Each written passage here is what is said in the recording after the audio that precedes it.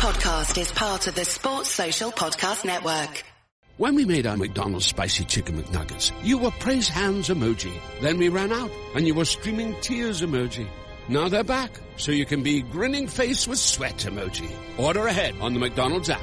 Break out the party hat emoji, because the 6-piece Spicy Chicken McNuggets is just $2.50. And if that's not enough, try a Spicy McCrispy or a Spicy Deluxe McCrispy. And if that's not enough, there's always the sauce. Price and participation may vary. Ba-da-ba-ba-ba.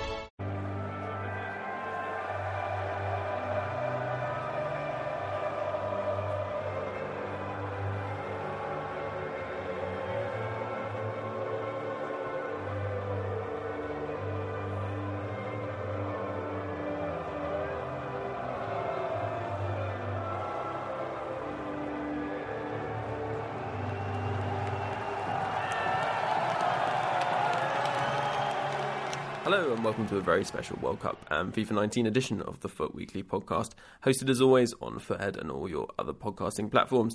We're coming to you this week from the heart of Moscow. It's the morning after the night before England won a penalty shootout, and we were actually there. Once again, a huge thanks to all of you listeners and EA for making that possible. And also apologies, as I've been really busy with work once again recently, so I haven't had the time to get these episodes out over the past few weeks. But fear not, we're looking at ways to make things more regular ahead of FIFA 19.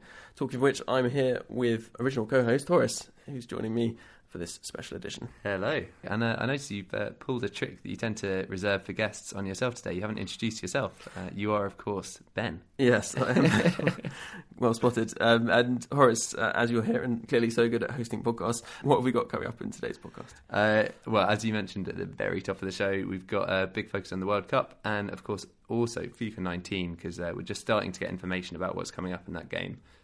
So we're gonna talk through the England game from yesterday, our general impressions of being out here in the World Cup. But then we've got a whole load of analysis and details about FIFA 19 coming up after that. Yeah, so people have been playing FIFA 19 at sort of EA Play, etc. I think it was, and we've been speaking to Luke, who was there, just be kind of going through the features and talking about how we think that things are going to work next year, and maybe bringing in some of our own opinion about whether we think they'll work.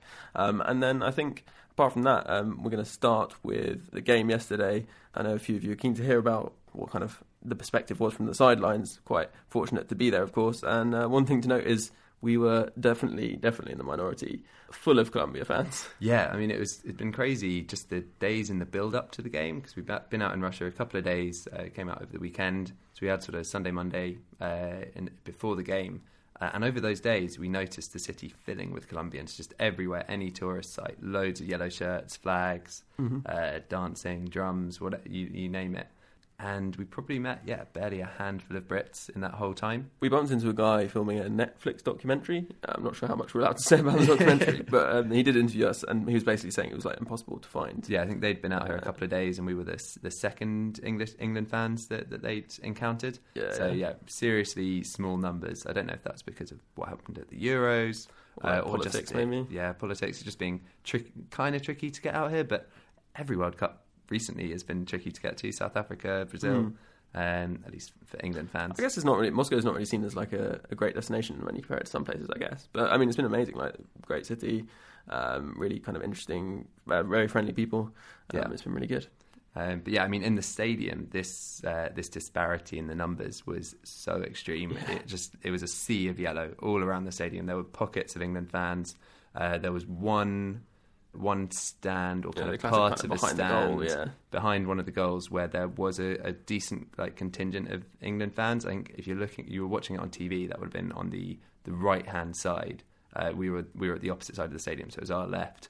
There was one block of England fans, and they would, if they started a chant, you could just about hear it over the Colombians, but the rest of the stadium was really significantly Colombian. I mean, just to give you a sense of that, we'll just drop in a quick clip, and here's the start of the game, so when England have possession right at the beginning.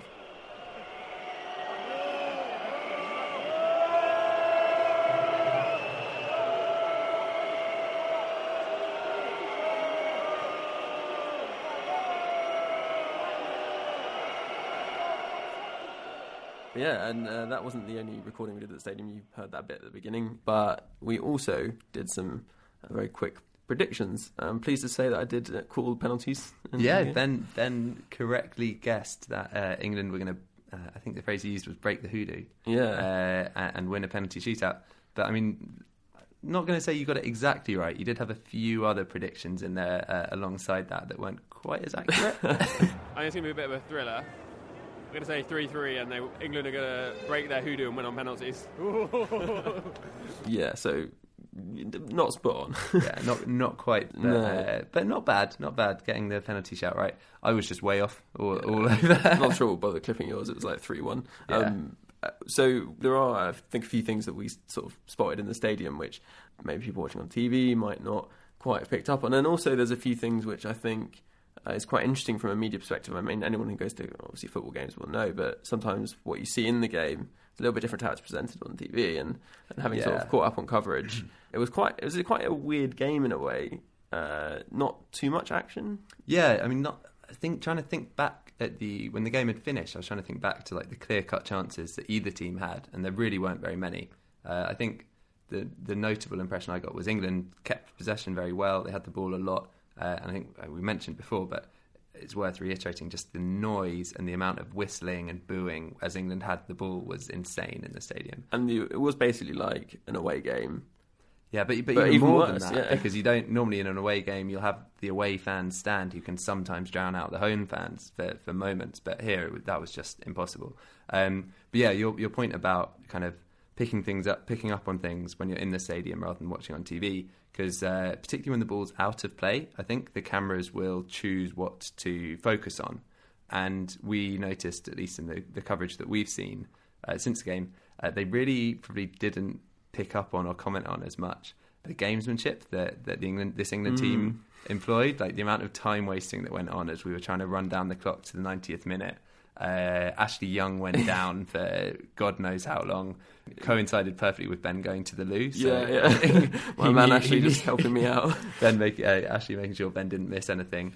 Loads of things like that. Pickford, the ball came back to him, and it wasn't a back pass, so he was allowed to pick it up, but he just like sat there over the ball, not touching it for as long as possible before picking it up. And kind of on set pieces, you wouldn't necessarily see it, but the Colombians were all quite wound up. That was obvious. There were lots of yellow cards, loads of fouls. But I think the England players were kind of doing what they could to try and get at the Colombian players, get in their heads. Yeah, definitely. I think they were noticeably kind of easily stirred up, and the crowd maybe didn't help in that sense, because naturally they were like hugely biased. And some even obvious decisions. There was one, I think, yellow card for Quadrado, which that was a shocker. But he just apart came steaming in on is either Ashley Young or Danny Rose. I can't remember what point. Danny Rose. I think that was the only time that they didn't complain, and the complaining was so obvious because of the crowd noise. And it was really interesting actually seeing in the stadium the neutrals. There were a lot of Russians there, I guess, kind of compensating for the lack of England fans. And they were really initially supportive of England just because the Colombian fans were so annoying, almost. Yeah, I don't know if they were annoying, but they were just like unavoidable. There were so many of them, so loud. I think underdog kind of thing. Even if Colombia weren't the underdogs. Yeah, I guess England were England weren't the underdogs. Technically the favourites, but just by virtue of there being a few smaller number of England fans, the neutrals. We got the sense, certainly around us, from the handful of people we spoke to, that they were siding with England. But that did sort of change over the game. There were moments where they were supporting Colombia, and particularly when they got the last-minute equaliser, just for the drama Everyone that added. was excited by that. Yeah. And it was hard not to get a bit excited about that. But also, the other thing that's interesting is that I think because England were time-wasting a lot, really, towards the end, as we were saying, because on TV it cuts away, you don't tend to see it. Honestly, you could tell neutrals were kind of like supporting Colombia at that point. Oh yeah, there was the moment when Dele Alli got subbed off. He'd clocked that his number was on the sub board earlier on, and he had gone as far over to the other side of the pitch as he could. He was on the opposite touchline, halfway towards the corner flag, when the ref came up to him and told him to start heading off the pitch. And that was just like a little thing. He was way out of position. He was playing central midfield, and it was like a goal kick or something. There's no reason for him to be out there, but just to make sure that walk off the pitch took as long as possible. So these little things, I guess, as a neutral, might sort of start to wind you up and swing you towards supporting the other team. And Ashley Young is honestly just the king of this. It was so clear. I think there was some question marks over whether Danny Rose is perhaps better left back or left wing back, and I think he probably is, to be honest, even as a Manchester United fan. But he's got that kind of will to win that just tries everything to make sure that the clock was running down. It's quite funny. And actually, saying it's funny, obviously it wasn't particularly funny to the Colombians, who were pretty irate about the whole thing. But, they got their equaliser. And I've got to say, it shows how much of a bad fan I am of whatever team I support, because I kind of was secretly, enjoying Colombia scoring to we were increase the drama. As it was looking like the game was going to peter out to a 1-0, we were sort of thinking, well, great, we're into the next round. But it'd been fun, and you kind of want more. There hadn't been that much drama at that point, and we thought, foolishly, wouldn't it be great if... we never quite said, wouldn't it be great if Colombia equalised, but we were kind of hoping for one last bit of drama, one last bit of tension. But it was so tense. I have never felt like that before. Yeah, I've never seen a penalty shootout in the flesh. And for the first one I see to be an England penalty shootout, and for it to be one that we won. And their first World Cup penalty shootout win. I mean, that whole thing of the fact that England have such a bad record at penalties, and I mean, I think that this is kind of not a thing I've noticed from the match necessarily, but the quality of penalties, the nerve penalty takers was really noticeable. Yeah, it was really. I mean, to be honest, I think in the whole shootout there was only one bad penalty really, and that was Uribe, the guy that cannoned it off the bar. If you look back at the replays of that, his technique's all over the place. It looks like he's just swung a foot at it and he sliced it. Pretty much everyone else was controlled. They knew they were trying to put it on both sides. This is, and there was both the Ospina and the Pickford saves for the penalties that were saved were really good. Yeah, definitely. And I think one of the things to notice, which sort of everyone around us was saying, there's a few Russians who spoke a little bit of English, just how good Kane is, which is again hard to appreciate. I mean, as an Arsenal fan, it pains me to say it, but he is an astonishingly good player. I can't remember a single time in the game, maybe once, where he came in contact with the ball and England didn't retain possession in some way. I know he didn't. I don't think he had a shot from open play, maybe, but that didn't really matter because he was just tying the whole team together. He'd pick up the ball. He'd either run with it, he'd turn. He's really strong physically. He doesn't really look like it, but he shields it very well. And he drew so many fouls. I think there was a stat. This was the second most fouls ever on an England player in a World Cup game, or certainly the most in a long time. I think it was Shearer had more on him back in the 90s at one point. But he's quite a player. Yeah, he was really good, and I think it makes sense for him to be captain having seen that game as well. Because another thing, you're just seeing off the ball, he keeps very cool head, but is kind of happy to chat and make sure things are going on. It would have been really easy, I think, for England to get drawn into the kind of hot-headedness that was going around. The whole stadium was pretty riled up and everyone was quite tense. But Harry Kane just led by example, particularly, I think, for the penalty. I mean, that was definitely, the media drew a lot of attention to that kind of one of the Colombian players just following him round. And that went on for sort of 10, 15 seconds. He just, wherever he went, he just was coming as close to him as he could. And also, just thinking about other things we noticed sort of around the game. England fans, so all the England fans behind the goal, everyone sort of congregated in that corner. One of the most interesting things was that actually Gareth Southgate got the biggest response, even more than Harry Kane when he came out, which was quite interesting. kind of the England players were all, because there was I think, friends and family section of the stand where all the England, I guess the guests of the England players were watching the match, and all the players were coming out of the dressing room to go over and say hi to them, and also to say hi to the fairly large contingent of England fans that had stayed behind. The cheer when Southgate came out and gave a little bit of applause to the fans was huge. And shout out to Jesse Lingard. I think he was one of the only players who came over to sign autographs and stuff. So. Yeah. Seems like a really good guy. Yeah, and it was a pretty. I mean, obviously, it was just a phenomenal experience to see a last 16 game at all. Was amazing. Both of us had pretty mixed feelings. When Januzaj curled in that goal against England. I think my feelings weren't even that mixed. I was just really fucking happy. Yeah, same. And Pickford, legend for letting that in. Legend for what he did in the penalty shootout. Good move there. Yeah, it was incredible. And we've got one more game. We've got the quarterfinal match. We're going to be seeing France Uruguay, so that's really exciting as well. I imagine I'll be slightly less stressed watching that than I was watching England. Part of me is kind of happy that there's less pressure because it was so tense. I can't even. I think one final note on the game is a bit of sympathy for the Colombian fans because they were, in terms of supporting their team, the passion and the amount of chanting was unbelievable. And the guys around us were nice guys. When it was full time, 120 minutes.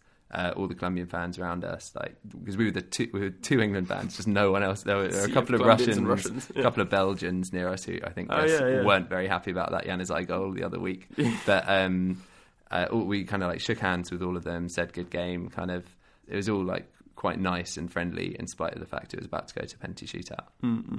So yeah, a bit of sympathy for them, because it's a really horrible way to lose a match. Yeah, and things may have been different if like James Rodriguez had been fit. There's a lot of factors involved, and I actually personally thought, like, because it was kind of noticeable in the stadium in terms of momentum, that Southgate's substitutions maybe weren't the best. Yeah, that is an interesting point. I think we were both hoping to see Rashford get a bit more game time, because he came on in central midfield, and we were thinking, it's the last 5-6 minutes of extra time. You really want Rashford to be testing people with his pace. But he was kind of restricted by the position he was playing. He didn't have the license there to dribble with the ball and attack people, because he had that much more defensive responsibility. So I thought, that was a questionable decision, maybe. Yeah, it was interesting. And then Vardy, I wasn't sure about him coming on. He seemed to be saving his substitutions a little bit. To me, Lingard, when we could tell from watching, kind of following him around the pitch from the stand, Lingard looked really tired, actually. I thought sort of from the 80th minute onwards, he wasn't. Before that, arguably before that, he wasn't chasing balls as hard. He just didn't seem to trust himself properly. Maybe that was partly he was on a yellow card. But still, I thought that was sort of... I don't know why he didn't make the Loftus-Cheek substitution, bringing him on for either Lingard or... Because he brought on Dyer, which I think just made the game slip towards the momentum of Colombia a bit more, because obviously they then had kind of more attacking players. They'd already made loads of attacking substitutions, so they were kind of like pressing for it. Yeah, the Dyer change, he gave the ball away a few times. And I mean, fair play to him, fantastic composure to score that winning penalty, but I think in the when he was actually on the pitch, he didn't have a great game.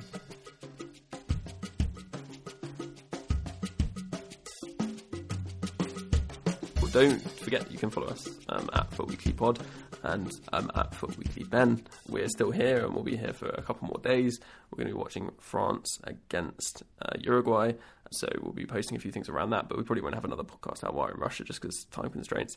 But we'll look forward to updating you when we next speak to you in a future podcast.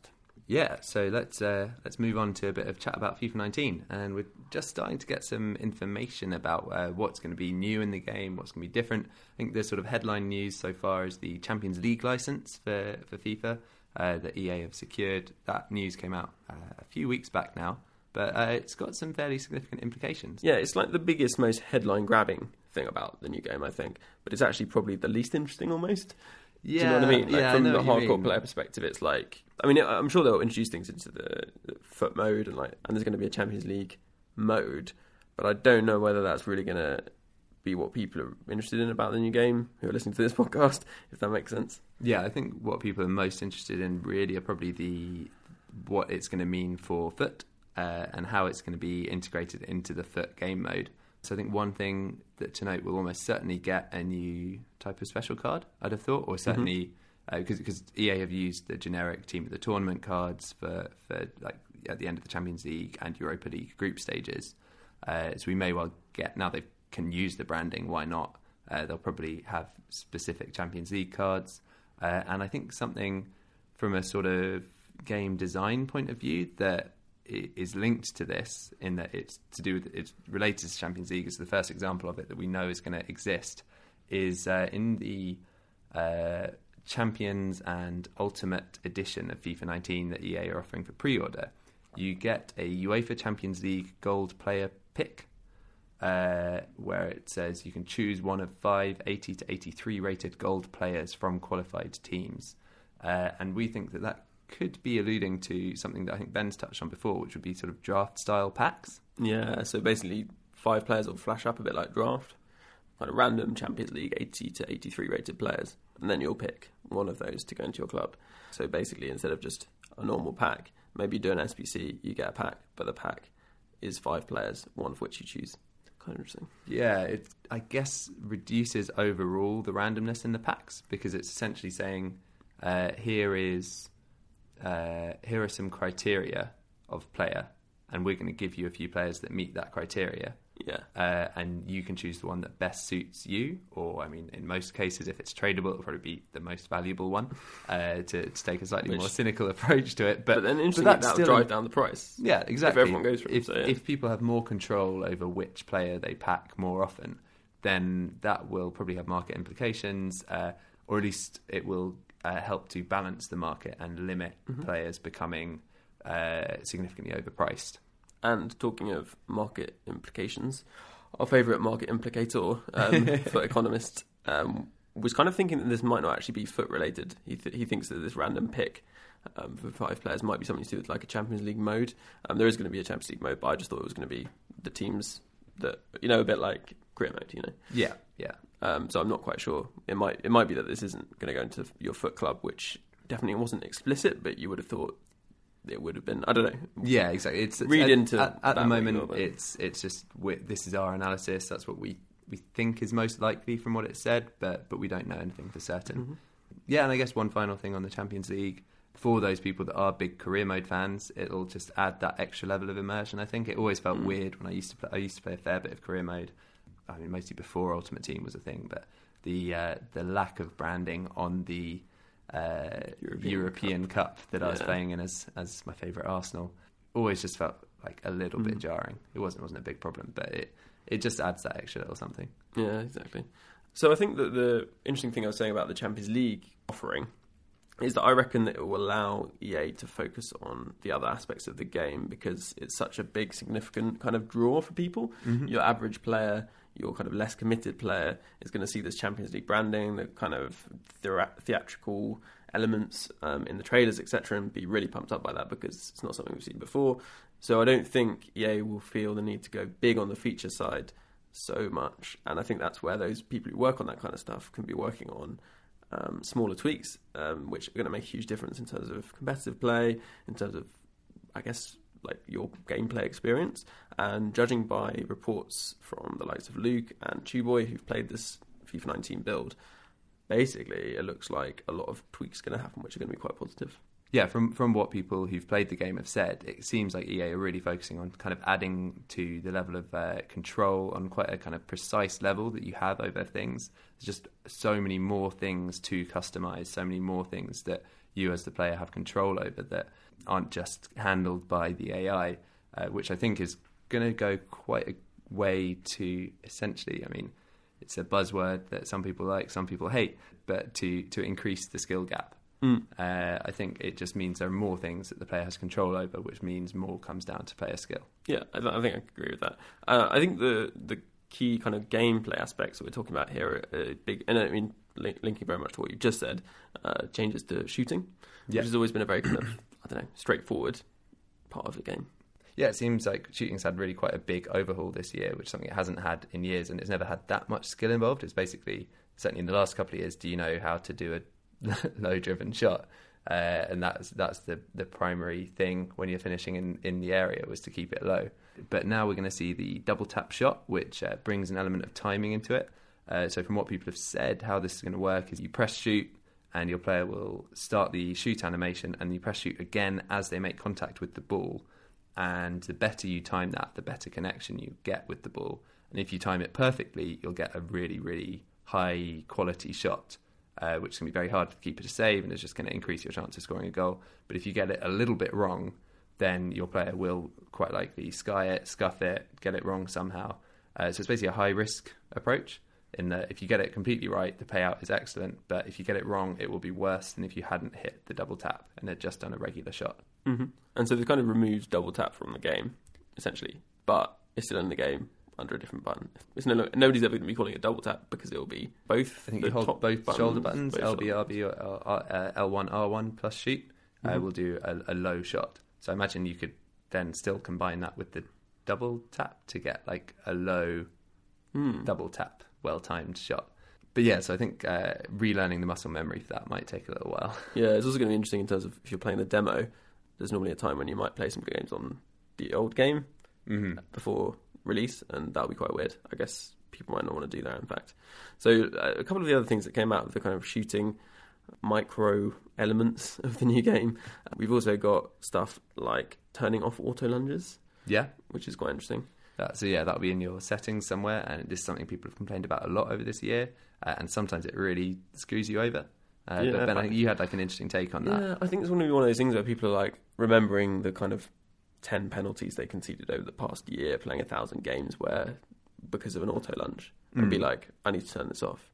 And they're actually going to be at a disadvantage because auto lunging is really important to have that AI assistance, because there's no button to lunge to get the ball. The ball will just go past you. Yeah, it'll be interesting to see how that plays out and how many people actually keep it off after switching off. I'm sure I think I'll try switching it off at some point early on in the game, see how it works. But I think there's a good chance that that'll just reduce the number of interceptions your players make. And also sometimes players do sort of auto tackle when you're in the box. And if auto lunging includes that, then that could put you at a disadvantage as well. Yeah, definitely. And the other gameplay element is having a modifier, LT, to trigger a volley rather than a header. Yeah, so I think that's kind of, if your player's receiving the ball in the air, you'll be able to explicitly say whether you want them to go with their foot or their head, which is a really useful thing. Yeah, and currently I think if you did that, it does a flare shot.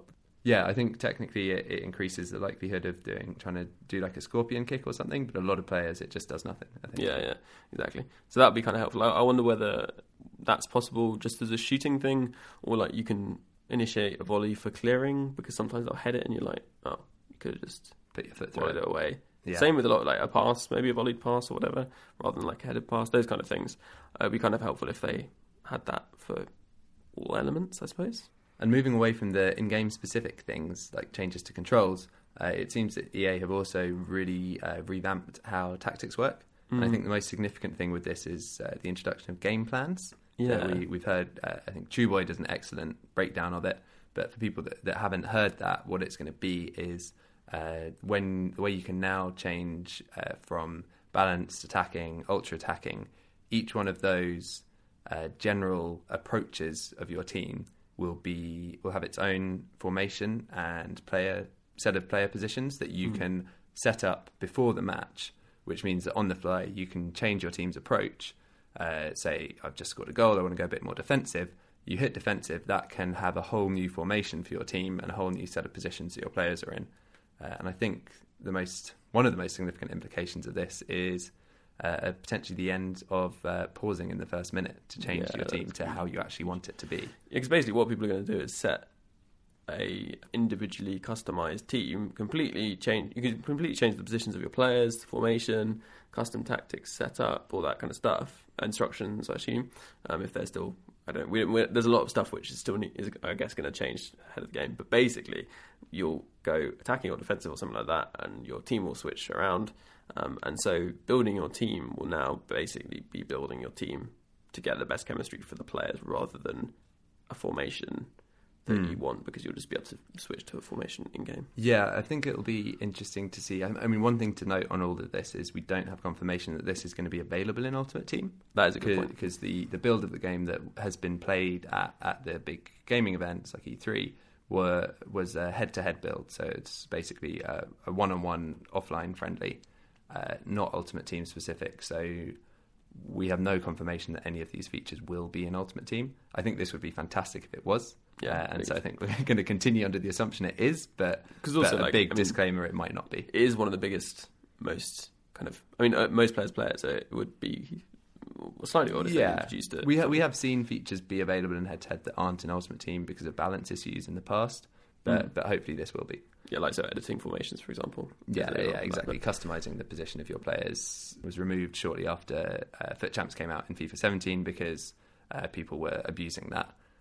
And so I think one thing that EA might be worried about with the game plans thing is it being abused, sort of as you were saying, Ben, where people have their balanced basic setup as just purely get the players I need with chemistry, and then they never actually use that in game. They just have an attacking setup that is their actual balanced approach, because if you can customise the custom tactics for that, then it doesn't really matter. Or more likely defensive, or more likely defensive. But what I mean is the kind of attacking label doesn't necessarily have to have any kind of bearing on how your team actually plays. I guess. I guess that's a good point. Unless that actually does move your team up and down. It may have some fundamental differences it makes. But the other aspect to it, I think, is that custom tactics and all that kind of stuff is going to change. It seems as well. Yeah, it seems like they're giving a lot more information, a lot more detail about what things actually do. And I think this was in the game in the past where you can change your team's overall approach to attacking or defending, and it gives you a little diagram, a kind of radar view of an example of how that is actually going to affect your team's positioning and how they play in the game. Yeah, it used to be on FIFA 11 for sure. You had this little radar view, and all the players moved around the little arrows to demonstrate what's happening. Which is, that really is needed because it's been a bit of a stab in the dark for most people. You almost had to Google it to find out what the sliders did. I think when people saw that custom tactics were available in Ultimate Team a couple of years ago, people were all obsessed with trying to tweak them, but there was just a lot of detective work you had to do to work out what the hell the sliders were actually changing. So we think the sliders are gone. So, for example, for defending, you could have your team set to constant pressure, drop back, pressure on heavy touch, pressure on possession loss, and that will change how your team responds to your opponent when you're in the ball. Whether these are going to be abusable, whether constant pressure is just objectively better than the others for Ultimate Team, that's what's going to be the tricky thing. It's going to be something to see, but that could see a kind of development of a metagame where everyone does constant pressure, so people develop tactics that play around that, and then another one of those tactics becomes the best, and that's kind of healthy for a game if it's possible that all of them can be effective. Yeah, exactly. Or at least if it's possible that more than one can be effective. I think that's kind of the necessity for a healthy metagame. And there are other things which are going to be important in terms of kind of customizing an attacking sense, so you'll be able to get your wingers to hug the touchline, things like that.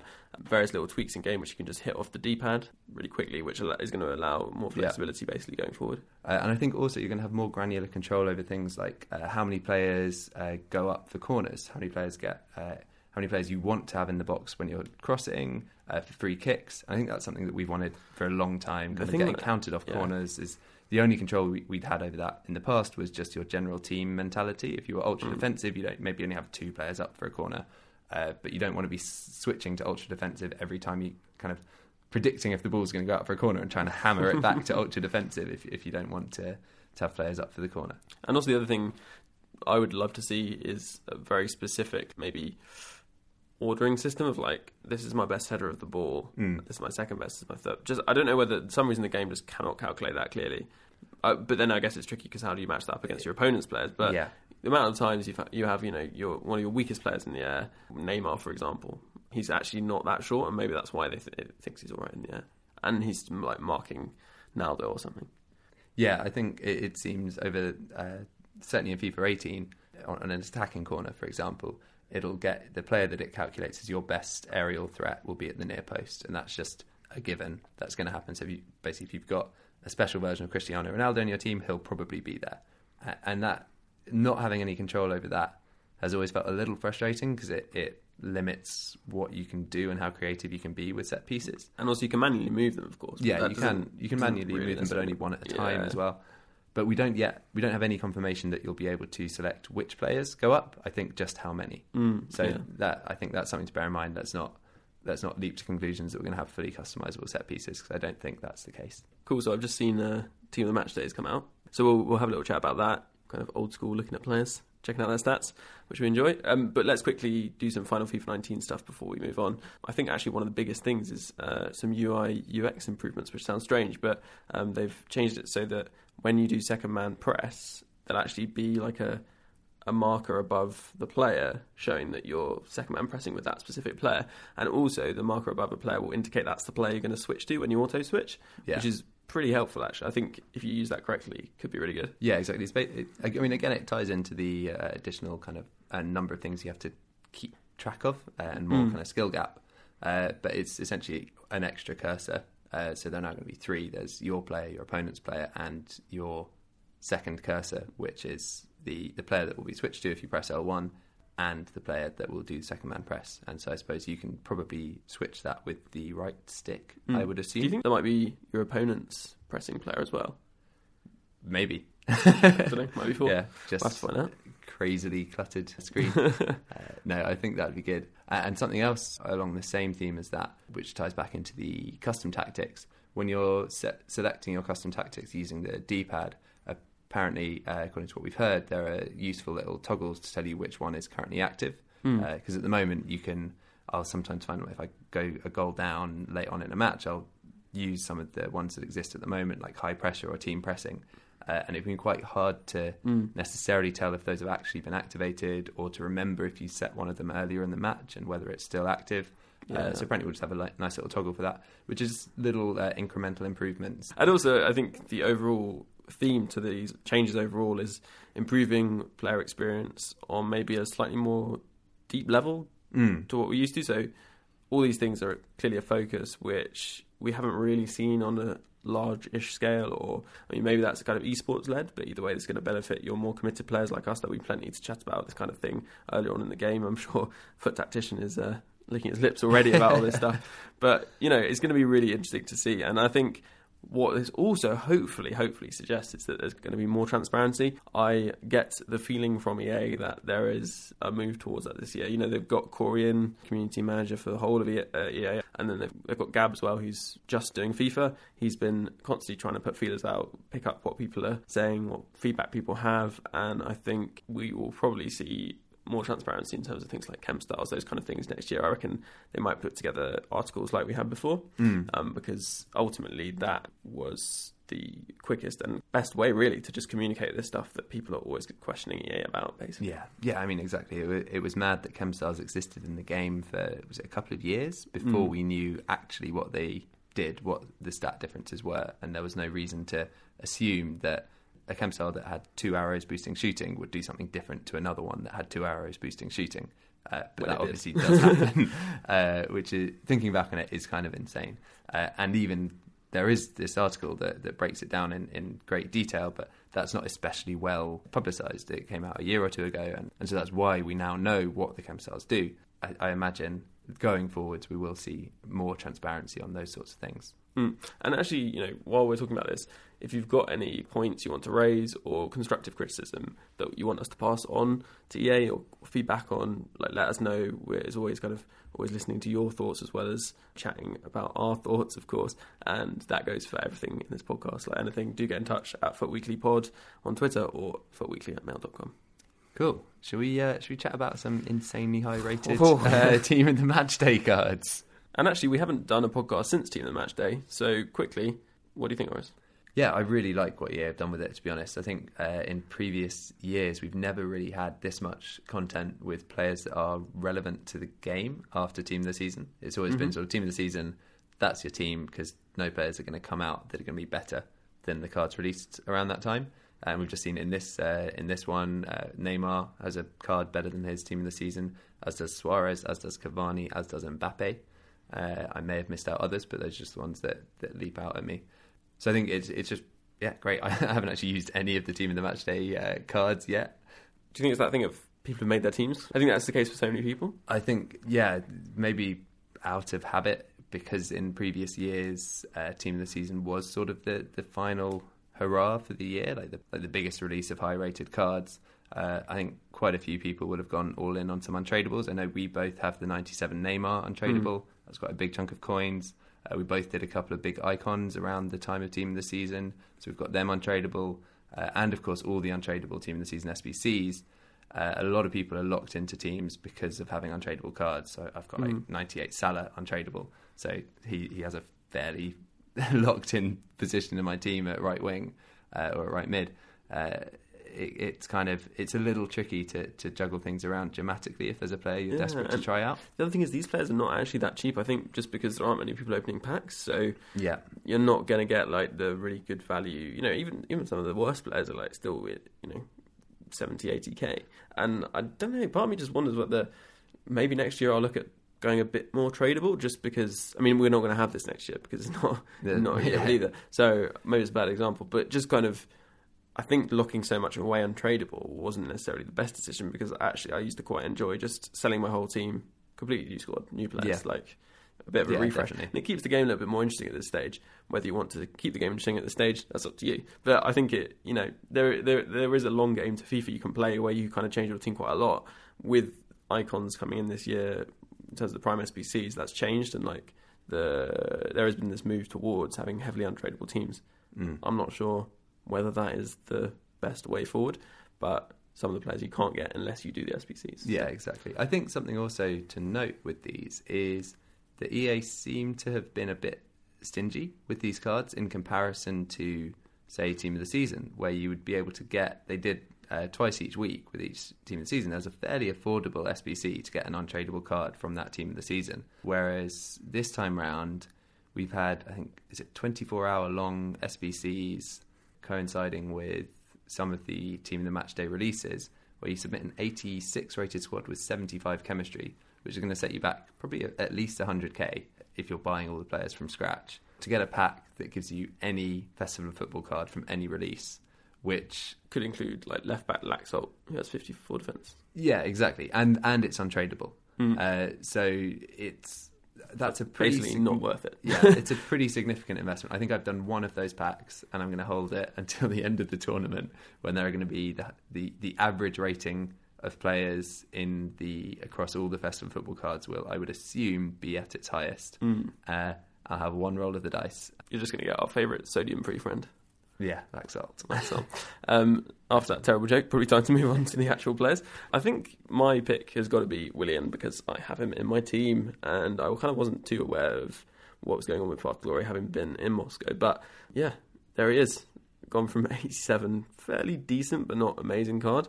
But I've been using him as like basically a right wing back in the 3-4-2-1, and yeah, he's going to be kind of much more suited to that role now, because with Shadow he'll have sort of 80s standing tackle, kind of those like slightly more improved defensive stats. Every now and again I need to switch the team to a 4 at the back, so we'll put him in right back at times if I'm playing quite attacking. So that's really good. Big fairly big strength boost as well, which is quite nice. The good thing is that having Shadow on him won't be an issue now, because his other stats have improved so much. Yeah, he's actually looking at him, had really significant boosts to dribbling and shooting and passing. So I think that 91 Willian looks really strong. For me, I think one of the interesting players to look at in this week is Suarez. I've not actually used him at all this year, but I've heard so many good things from so many good people. And he's kind of one of those weird players where he's got a couple of stats that are distinctly weak, essentially, namely his balance and sprint speed. For a 99 rated player. For a 99 rated card, yeah, exactly. He's got 88 sprint speed and 99 acceleration and 69 balance and only 81 jumping. I think those are the ones that kind of leap out at me looking at him. Other than that, he's almost maxed out. His dribbling stats are all 99 except balance and composure being at 95. And his physical stats are 99 stamina, 94 strength, 92 aggression and 81 jumping. But it's just slightly frustrating because 88 sprint speed, yeah, you can get that up to 98 with a chem style, but you're wasting 15 points of that boost on acceleration, which is already maxed out. So whether you'd want to do that, I don't know. In spite of that, I'm sure this card's unbelievably good in game because he has so many other stats that are maxed out. And I think the other player I wanted to just mention quickly was John Stones. I know he's from the first week, but he actually looks like maybe one of the best centre-backs in the Premier League now. Yeah, I know what you mean. So good on the ball. He's got almost 99 on his passing stats. 99 short passing, 98 long passing, which is pretty incredible. And of course, pace in the 90s with Shadow, really good defensive stats, going to be maxed out basically with Shadow again. Really good strength, basic 91. Basically, you're going to be your all-round centre-back and has solid agility with 77, so not short either. So I think perfect link to John Stones centre-back as well. You mean Kyle Walker, right? I mean Kyle Walker. Yeah, cool. He does, of course, also have a perfect link to himself, but yeah. Yeah, if only. Just a team of Cristiano Ronaldos. Many stones. Many stones. Another player that I really like the look of, I think you've used some of his, you've got at least one of his informs as a red card, is Victor Moses, his right wing-back card. You can get a combination in the right corner of Stone Moses. Ben, you're all over the puns this week. But that Victor Moses card looks excellent. I think this is certainly his first one of his cards where you can max out his defending stats, and it's quite a significant difference from his 84 that he had before this 89 rated card. With Shadow, this one gets maxed out pace and 99 defending across the board. And I actually really love the 82 rated card. Literally flawless for quite a while until kind of, I guess, creep and increase in quality of player kind of caught up with him. His aggression is probably the only thing that he lacks, and he still kind of lacks aggression. Yeah, that's a fair point. But apart from that, great having 4-star skills. A few people on Twitter were mentioning that. I say a few people. One person mentioned they liked having Marcelo and Moses for the kind of the double 4-star left and right back, quite fun. And I think he's one of those players that just has that kind of all-round quality. Yeah. That it's just really fun to play with at this part of the game, basically. Yeah, and it's actually interesting comparing that Moses card with the 88 Trippier card that just came out in this Team of the Match Day, who I was looking at and thinking could be quite a nice card to pick up. But I think other than aggression, and to be honest, Trippier's aggression isn't great. Moses sort of blows him out of the water. Trippier doesn't get maxed out defending, even with Shadow. He doesn't get maxed out pace, though he is close. His dribbling stats are all just a little bit worse than Moses. It's only really on the passing where Trippier trumps him, with his 99 crossing, 91 long passing, 96 curve. So I'm sure that Trippier card will be excellent, but worth noting that among all the England hype, that Victor Moses is probably a slightly better card overall. Yeah. I think we're pretty much ready to wrap up Team of the Match Day. As always, if you've got any recommendations of players for us to try and then send them in. And I think the final thing to say would be, oh my, look at that Musa. That wasn't the final thing to say. But I was just flicking through the previous cards, and we spotted that 89 rated Musa card. You've really ruined the illusion that we do this all from memory now. But actually, it is fortunate that he has freestyle weak foot, and he's quite small. Yeah.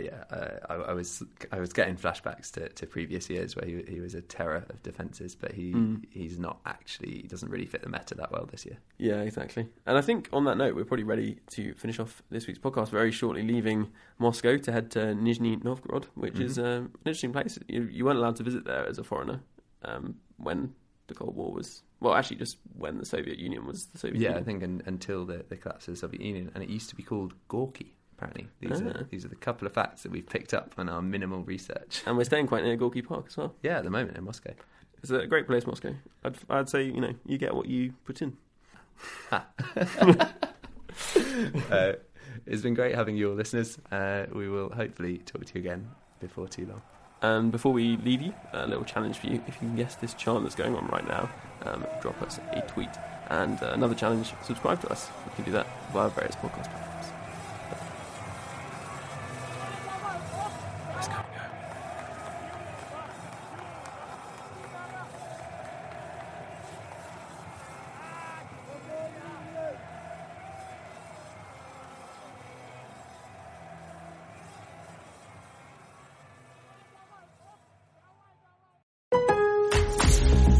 At Lowe's, we know you can get the job done faster if you don't have to stop and come into the store all the time. That's why we've updated our app with your business in mind. With the app, you can build quotes, easily reorder your supplies, track orders, and much more. So you can get everything you need right away, stay on the job, finish it, and get started on the next one. Download the app today, because Lowe's knows time is money. Lowe's knows pros. Sports Social Podcast Network.